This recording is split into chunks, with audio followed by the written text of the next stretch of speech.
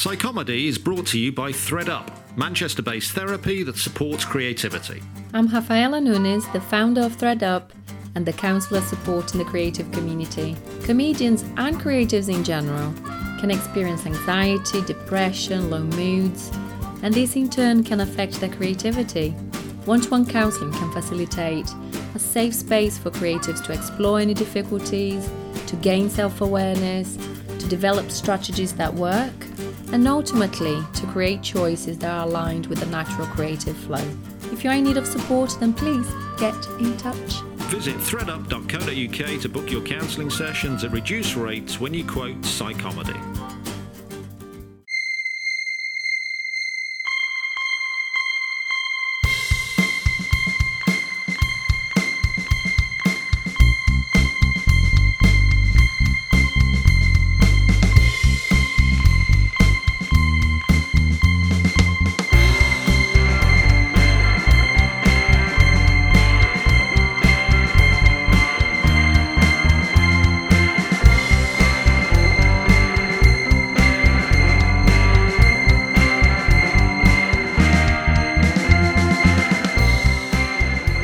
Back to Psychomedy. Here's part 2 of my chat with the brilliant Marcus Brigstocke. I was with Marcus at the Comedy Store the night before this conversation, and we start part 2 with a recording of an interaction that happened right at the end of this gig.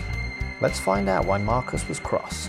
Listen, don't sit there in the front row saying it's not funny when you're surrounded by people who have the manners to listen and who are laughing. It's okay for you to not find it funny, but shut up.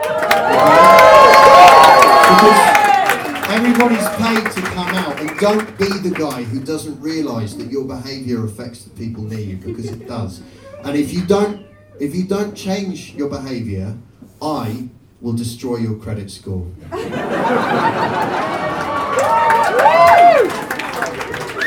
Trust me, my data self is doing it right fucking now.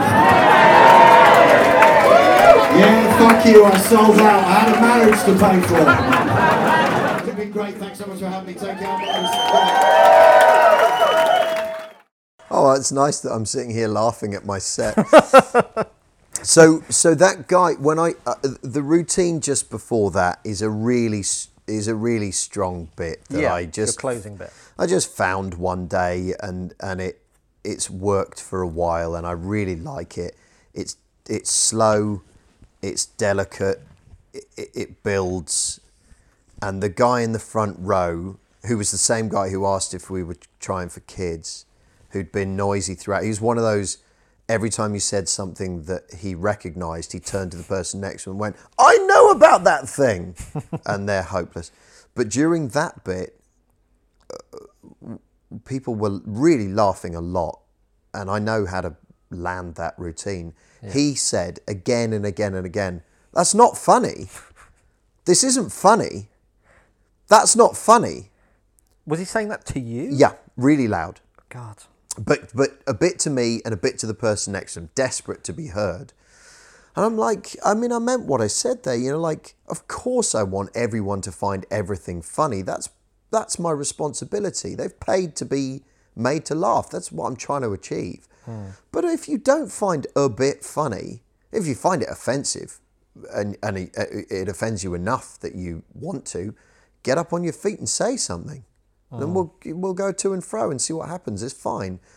But he just wanted to tear it down by saying, "That's not funny, that's not funny, that's not funny." And objectively, most of the room definitely thought it was. Yeah. So, I don't know. I kind of...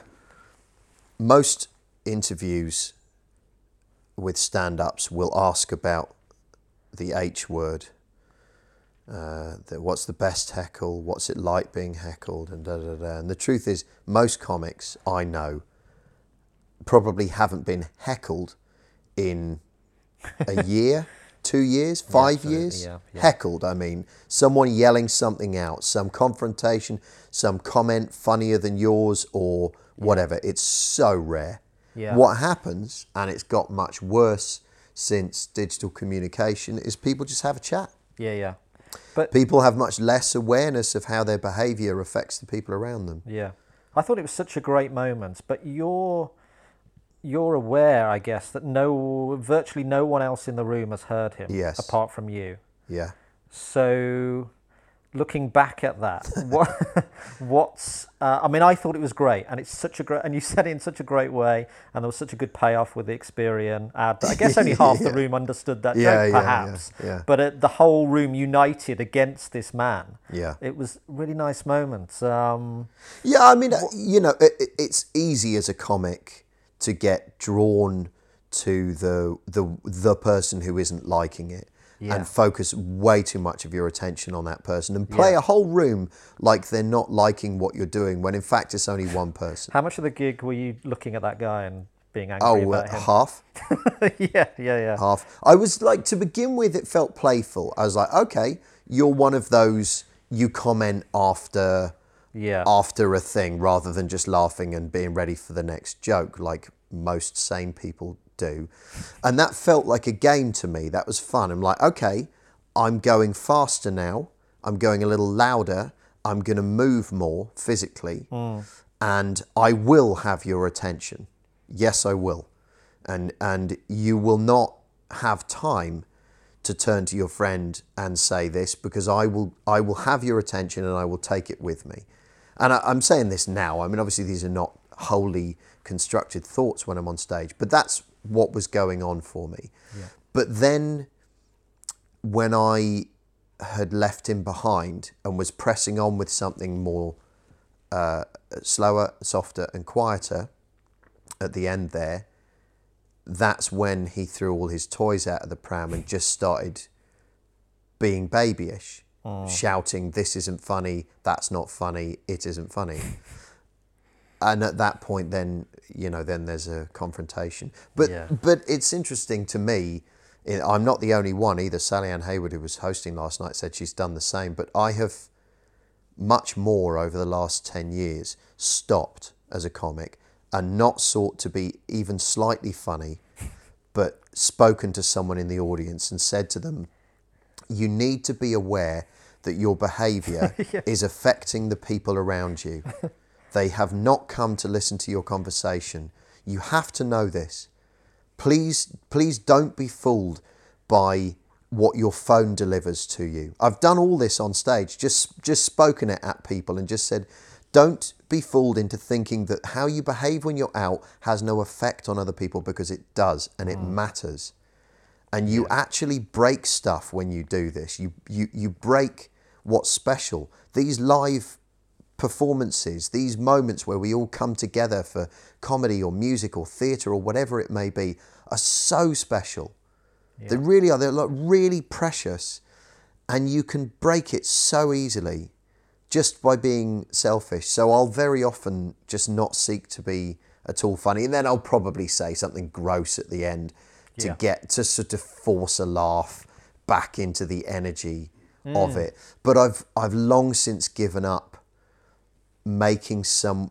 generating laughs from the dick in the room, because they never understand that what they're doing is not contributing to the laugh. You know, they always think, oh yeah, me and you, mate, we're a double act now. No, we're not. And the worst thing of all for me is drunk people have no idea when it's over. And I haven't had a drink for nearly 29 years. But I've been around a lot of drunk people, and drunk people do not know when it's over. And when you shut them down, sometimes aggressively, sometimes with a great, clever flourish that you find out of nowhere, they don't know when it's done, and they pipe up again, and then it just gets so boring. No, it was a great moment, and a great gig all round, and it's so good to hear you back gigging regularly again. It felt great, man. It really felt great. I really loved it. So you mentioned theatre a second ago. Can we just talk about theatre, because you've been doing a lot of that the last couple of years. So the last 2 years, 2017, 2018, you were in Barnum. That's the Menier Chocolate Factory, and there's a few interesting things. I didn't see that. Kidding. I didn't see that. I know people that saw it, and a few interesting things that I read about that, particularly a Guardian article you did leading up to that. So Barnum, you took on the role of Barnum. As I'm sure you'll agree, quite an ambitious role to take on, made famous by Michael kidding. Crawford, and it involves being the greatest showman, singing, dancing, circus skills, including a tightrope walk. Yeah. Now, when you were offered that part, Yeah. what went through your head? What was the so vision? a number of things. I thought I thought this is a brilliant challenge. Yeah. I thought, I don't think I can do this, but that was brief. And then I thought, try. Yeah. Just try, and that's it. And Barnum was a very interesting. Try as in you kind of Try to do it. Yeah. Just did you try think to you do could it. do it at that moment? Did you think Well, you had no doubts, or? Well, yeah. I mean, like I'm not a very good singer. Yeah. No, I'm really not. I have my moments, you know, really brilliant moments, but Yeah. but I'm not wholly in control of when they arrive. And a good singer is. I walked over 5 kilometres on a tightrope from when the show opened to when it ended. Yeah. Which is a lot. And most nights I fell off. Yeah. Look, I mean, here's what happened with Barnum. I wasn't ready when it opened. I wasn't ready on press night.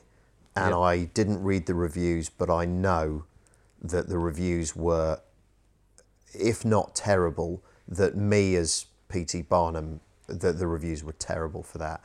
And it was very hard because here's what happened during rehearsals. I got up early to go for a singing lesson, and then I arrived early, if I could, at rehearsals. And during the breaks, I grabbed the dance captain to go over the steps again. And during the next break, I grabbed the assistant musical director to go over the songs again. And when I wasn't on stage, which was rare, I was studying my lines. And I tried to stay vulnerable during rehearsals so that I could find new stuff. And when rehearsals ended at 6 or 7 in the evening, I then went out to somewhere out beyond the Millennium Dome, like a sort of 40 minutes on from there, to do an hour or 2 hours of tightrope training every day for the month of rehearsals. Yeah. So I did, hand on heart, give it my all. Yeah. Probably tried harder at that than really anything else I've done. And I knew when we opened that I wasn't ready. I couldn't get across the wire, for one thing. The songs were landing sometimes and not at other times. I felt great about my performance as a whole. And, you know, P.T. Barnum's an odd character. I mean, what have we got there? We got a man who made a lot of money exhibiting people who we would now call differently abled or disabled, and live animals. And in the musical, his loving wife, Charity, is rewarded for her constance where he's concerned, and her steadying but kind hand with him running off to have an affair, which is a thing I actually did. You know, I was married and I fell for someone in a production, had an affair and destroyed my marriage. So Barnum was a pretty emotional thing for me to do, and to have my arse handed to me in the way that I know I did without having read them was really hard. And also gratitude, man. There wasn't a single performance I gave where I didn't feel fantastic just before I went on stage about the opportunity to try to tell a story about a man who set aside the animals and the human freak show and all the rest of it. What did Barnum do? Pre-cinema, he brought light and wonder into people's lives. You know, that thing people forget, but you might, if you lived in America at that time, you wouldn't have ever been to the cinema. You probably didn't have a radio in your house. You may have done. You may have seen a photograph of an elephant, but maybe only once. You probably have seen a pencil drawing. Barnum's circus, after the American Museum, came to town, and not only did an elephant walk up Main Street, it had 2 acrobats on top of it doing handstands, while a band the size and scale of which you'd never heard before marched through your town wearing colours that would blow your mind. And I found that absolutely captivating. And I leant really hard into what Jim Henson and the Muppet Show meant to me as a kid. This colour and light that brought into my life. And so that's how I played Barnum, as this very childlike, very naive, very kind, very loving man who was captivated himself by these amazing things and wanted to take them all with him. And that's probably not an accurate portrayal of who P.T. Barnum was, but it'll do very well for that musical. So I really loved it, and I was very sad when it was over. Yeah. So despite all those challenges, you were taking at that time all the positives you could from it, the opportunity, well, as you say, that Barnum being this visionary and being inspired by him. Yeah, absolutely. You must do that. And you know, I never played it, even in the couple of days after the reviews came out. I never played that role in defiance of anyone, even like Quentin Letts or you know, I never did it in defiance of what they thought. I just did it. Laura Pitt Pulford, who played Cherry, was an incredible person to play opposite, and the whole company were fabulous, and they gently gathered around me when they knew what had happened. And you know, I did feel responsible for their well-being, because my performance had not been enough for the show to be a runaway success with a transfer and this is it. So I just did. Do you know what? I can honestly say I did the very best I could, and I felt after maybe we'd been up and running maybe 3-4 weeks, which is too late, long time after press night, that we were showing the audiences who came, we were giving them something really special. You know, we'd done it up like an old circus tent, and the story was told like Barnum remembering this magical story. Yeah. And being very sad at the end that it was over and something new had come along. It just ended with me at this child's piano playing 3 notes from Come Follow the Band. Yeah. And it was so beautiful, so magical. Oh, that's so great, man. Yeah, I loved it. I really loved it. And, you know, I mind that I didn't deliver a performance that meant we transferred it. But I think a lot of those, not that I'll read out the reviews now, but a lot of the reviews, the only thing they were saying was about that tightrope that you just didn't get across. And I just think the difference between that and what you're saying now is kind of wonderful. That, you didn't get across you said you fell a lot of times, but what they didn't see was what you got out of it and everything else that you delivered, and possibly... And you know, the mad thing is, the nights when I got on that tightrope and walked from one side to the other without falling off, the audience went... The nights when I got halfway, teetered, carried on singing, and tipped and stretched and pulled and sweated and kept on singing and then fell anyway, and then, as Barnum, improvised how to get back on the rope. Yeah. Played to the audience and had them in gales of laughter. Yeah. If I fell twice, I would say, well, clearly I can't do it, sir. It's your turn now. That's how the circus works. And I'd like try and get someone else to do it. And then I'd get up and I'd do it. But the nights when I did it second or third time, the audience went berserk. Yeah. To the extent that I know, because they asked me whether I'd faked the fall or whether that was all built in. I never once faked falling off that rope because it hurt every time I fell. I still have a scar on my leg from it. Like, it really hurt. I was in pain for months. And how did you feel when you got across and the... well, the first night. So the first night I walked it.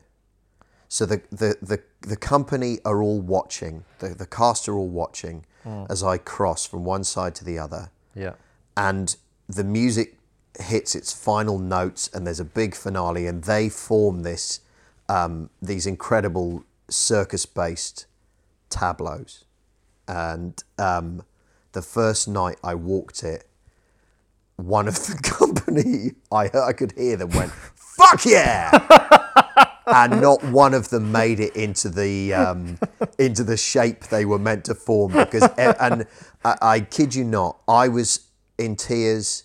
Like half of them were crying, because we go straight into the interval then. Half of them were crying, all of them hugging me. They're like, "Oh my God, I feel really emotional talking about it now," because they wanted me to do it so much. Yeah. Oh, it was magic. It was great. magic. It was great. And yeah, there wasn't a single time when I walked to the other side and made it that I didn't feel absolutely thrilled. And by the way, if you look at the ceiling in here. Can you see oily fingerprints on the ceiling? Yeah. That's from where I had a tight wire set up in here for over a month. And the only way I could have it was so that, not deliberately, but so that I could touch the ceiling. And that's where I grabbed the ceiling to stop me falling off. And I really want to... memory there. Yeah, I really want to paint over them. And part of me is like, no, that's the signs of how hard I tried. That's a beautiful like this scar. room, my house, as you see, is open plan, right? Yeah. We couldn't use this room because I had a high tension metal wire rigged across the middle of it on a massive frame that could support some tons of pressure on a wire. So yeah, man, I'm really proud of it. I tried so hard, and it was great. That's beautiful. Great. And I mean, I've heard you, just one final point on that. I've heard you talk about it as one of the biggest challenges in your career, and of course we haven't talked about in this podcast all the amazing things you've done over 25 years, all the radio, all the television, the films. You know, we can just go on your Wikipedia to learn about those, and I'm sure people know all about them. Sailing from Norway to Greenland across what used to be part of the Arctic Circle, or used to be part of the ice cap, rather.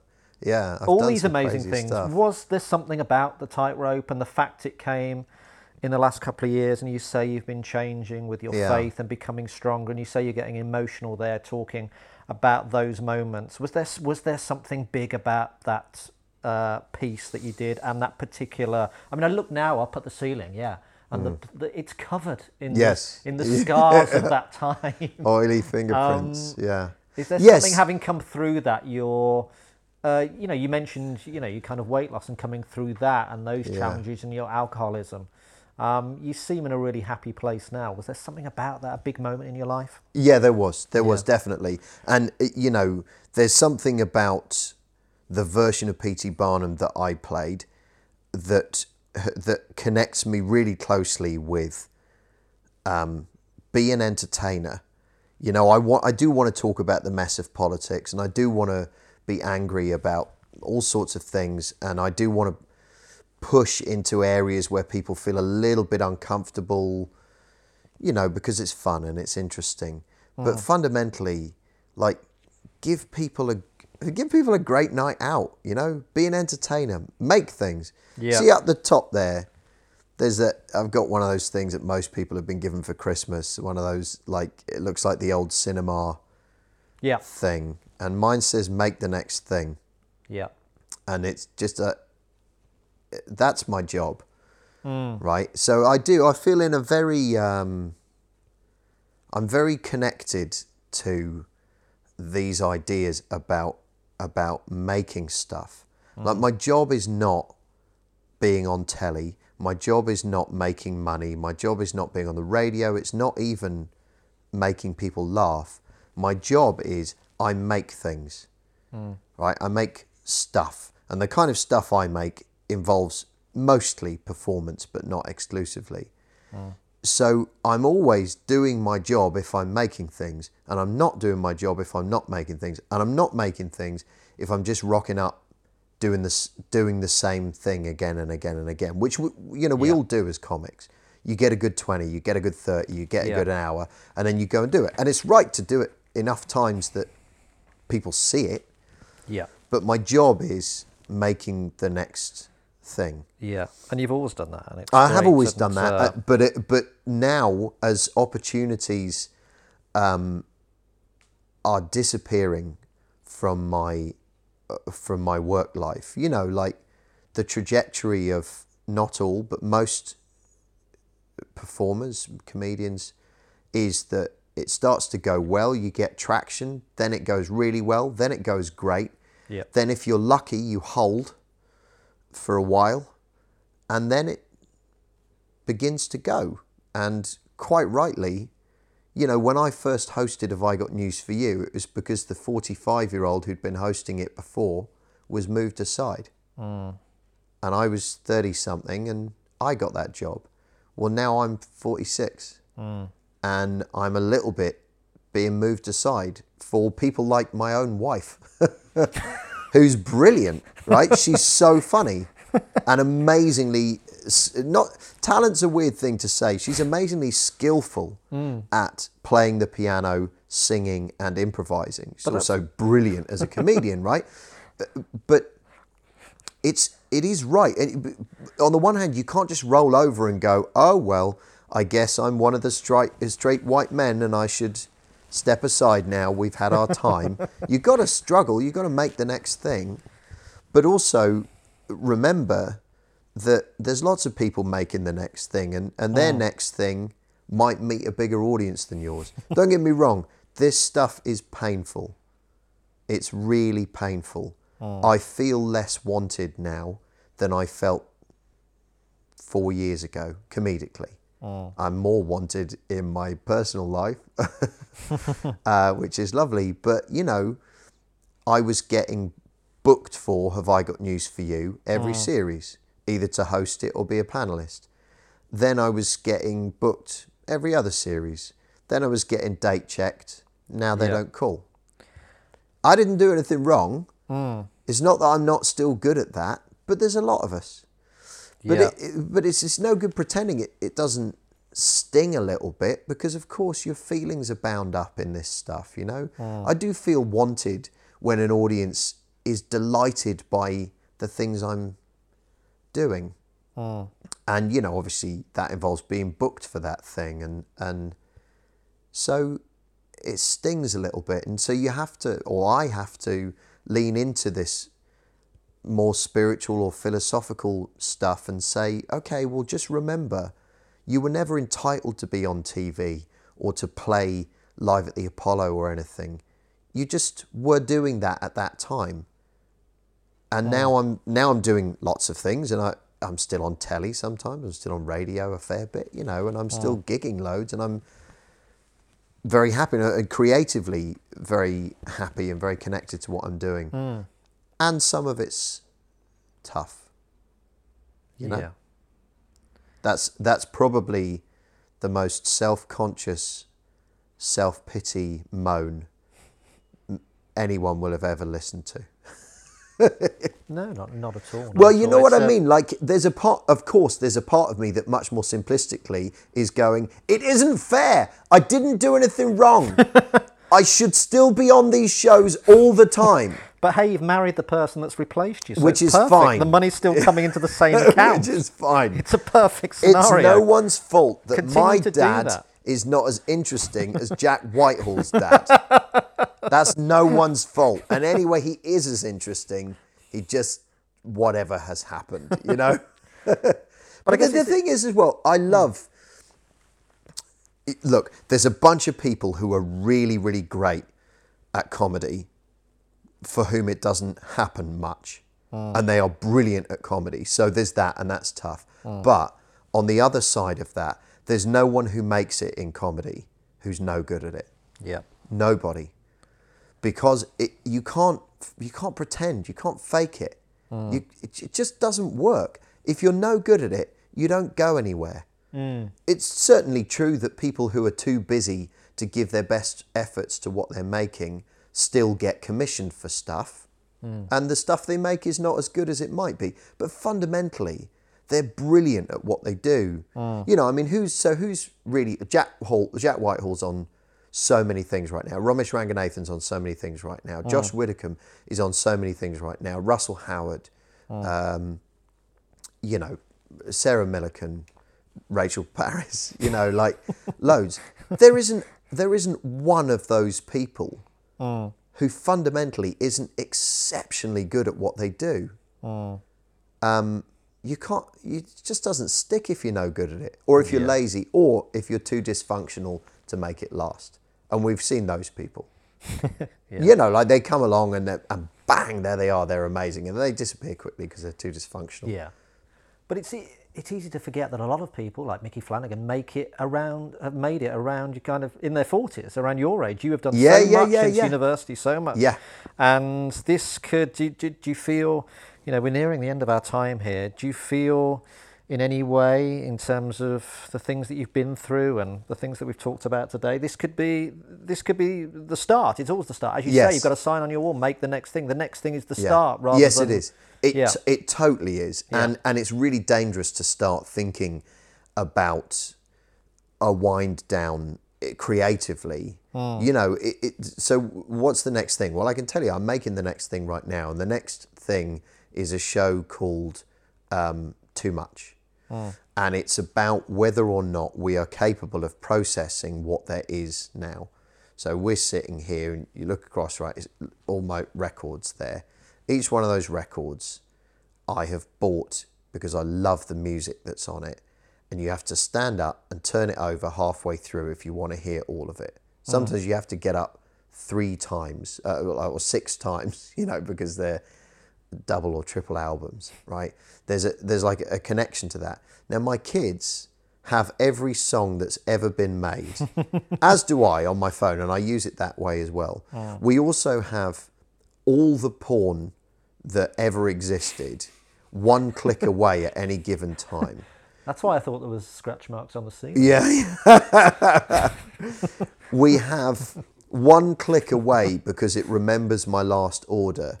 A takeaway big enough that could be delivered to this door in like 20 minutes with, you know, like, and it's too much everywhere we look. And the danger with that, what fascinates me about it is the danger is, if you're not careful, you end up at Brexit. You end up trying to travel backwards. There's too much food, and there's too much music, and there's too many programs, and there's too much pornography, and there's too many people ringing too many people and texting too much. There's too much. Bah! Make it all stop and travel back in time, and it's bullshit, and it's really dangerous. When was it better? Probably never. And there were always trolls. You know, someone did a hand painting on the wall of a cave and another person went in and went, that's a bit shit. That's bollocks what you've made there. It always existed. So the question for me with this new show, the basket that I'm throwing all of these ideas into is, how can we, with all of this stuff, still be okay? How can I eat the right amount of food for me so that I don't become fucking massive again and get really sad? How can I, like with porn, for example, I now for nearly 3 years have not looked at any stimulating material at all. No porn, no stuff that's even vaguely stimulating, because I studied what it does to all brains, but to an addict brain, and it's deadly. It's free, unaccountable crack cocaine. So for me, I just stay well away from it. That's a choice where that's concerned. What am I going to do about music? How can I listen to music slowly enough that it really has my attention? So that's the basket into which I'm throwing all these new ideas. That's the new idea, the new show. And it feels rich and full of possibilities and exciting to me. And of course I can get caught up in, well, who will come? Will my position on Brexit have made my next gig in Lincoln difficult? Yes, it will. But will I, for those that do come, give them a really good show that I've thought about incredibly carefully, that's very funny? Yes, I'm certain of that. Yeah. Oh, that sounds so great, man.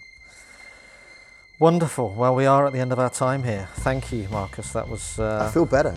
That was great. That was great. Really, really great. And great to see you last night. And I'm just really excited to see the next stage. And, Thanks, man. It's nice to hang out as well. Yeah, absolutely. Absolutely. Thank you. That is our show for today, but join us again next week for more Psychomedy on Apple Podcasts, Spotify UK, or wherever you get your podcasts. If you liked it, please give us a 5-star review. It helps other people to find us, and only psychopaths leave 3-star reviews. Psychomedy was written and presented by me, Nathan Cassidy, BSc in Psychology, and produced and edited by Mike Hansen, BA English for Pod People Productions. Theme music by Mike as well. So that's Psychomedy. Please subscribe and listen back on all the great episodes so far. They're listed and there's video clips and more at psychomedy.co.uk. Follow us on social media at Pod People UK, at PsychomedyPod, at Nathan Cassidy, and at Marcus Brigg. Lots of love. Thanks again, Marcus. Thanks, and man. See you again next week.